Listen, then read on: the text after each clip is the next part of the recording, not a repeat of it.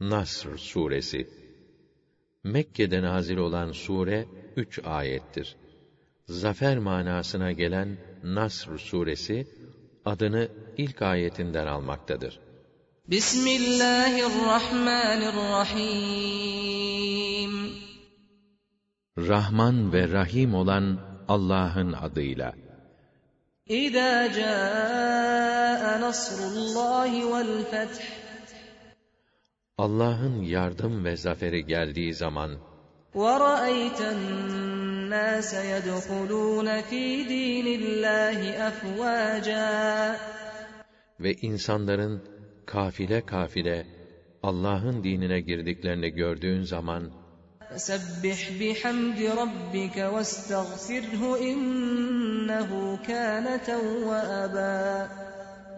Rabbine hamd ile tesbih et ve ondan af dile. Çünkü o tevvaptır, tövbeleri çok kabul eder.